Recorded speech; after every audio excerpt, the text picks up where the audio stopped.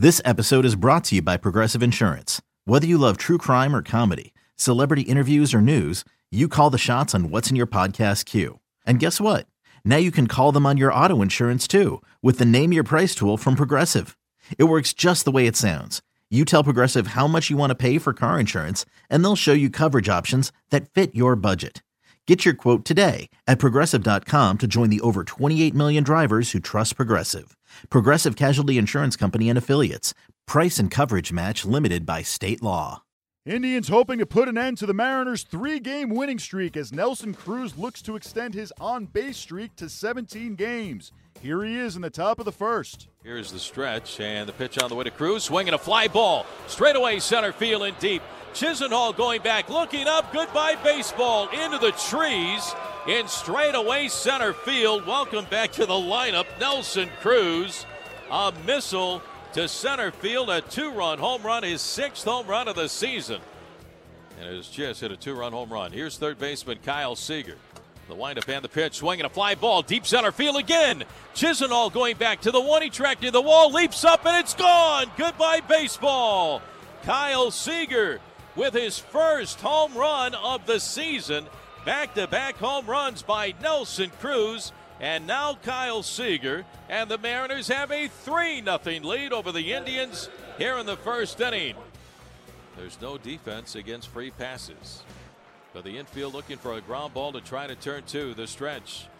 And the 1-0 pitch to Ramirez. Swing and a line drive base hit down the right field line. That's going to score Santana.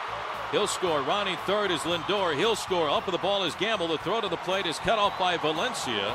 Around to third, Encarnacion. Ramirez in at second with a 2-run double. And it's now the Mariners 3 and the Indians 2. The stretch and the pitch swung on. Ground ball up the middle into center field. That's going to score a couple. Here comes Encarnacion from third. Ramirez rounding third, and he will score.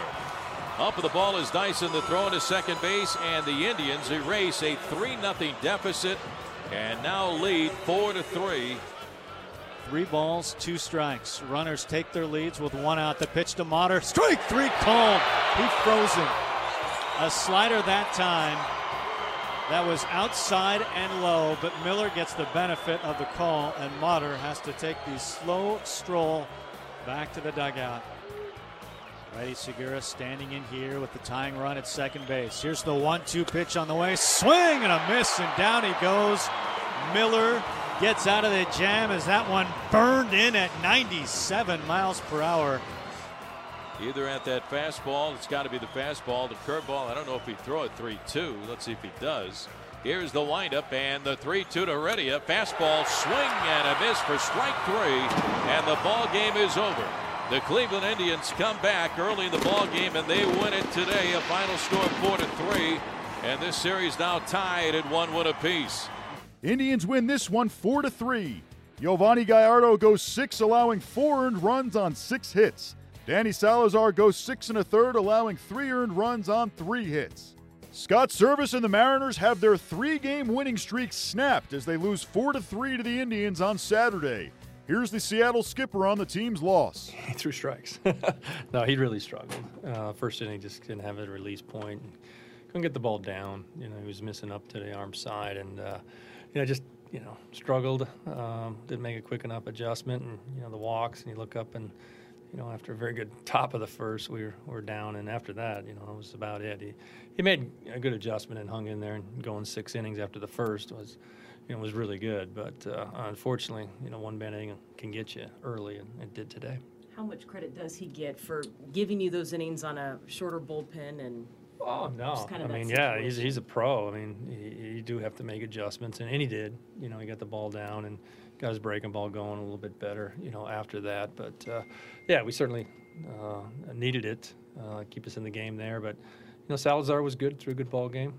We jumped on him early in the first, and he settled in. So blustery day, tough day to hit. We had some chances, but not a lot going on offensively. Scott, was Salazar that good, or how did you feel? He had good stuff. He's got a good fastball. The changeup's very good. We were aggressive in the first inning, and then he went to some more secondary or off-speed stuff after that. But we didn't muster much against him. Had a little shot there in the 7th, but couldn't push anything across. So, it's crazy first inning. You don't usually see 7 runs put up, and that's it for the day. But sometimes it happens. You get to the back of their bullpen too. That's a yeah. tough Their way to bullpen is come back. very good. It's experienced. They can make pitches. They don't give in. So. And they've been through the wars. So, you hope you don't see those guys.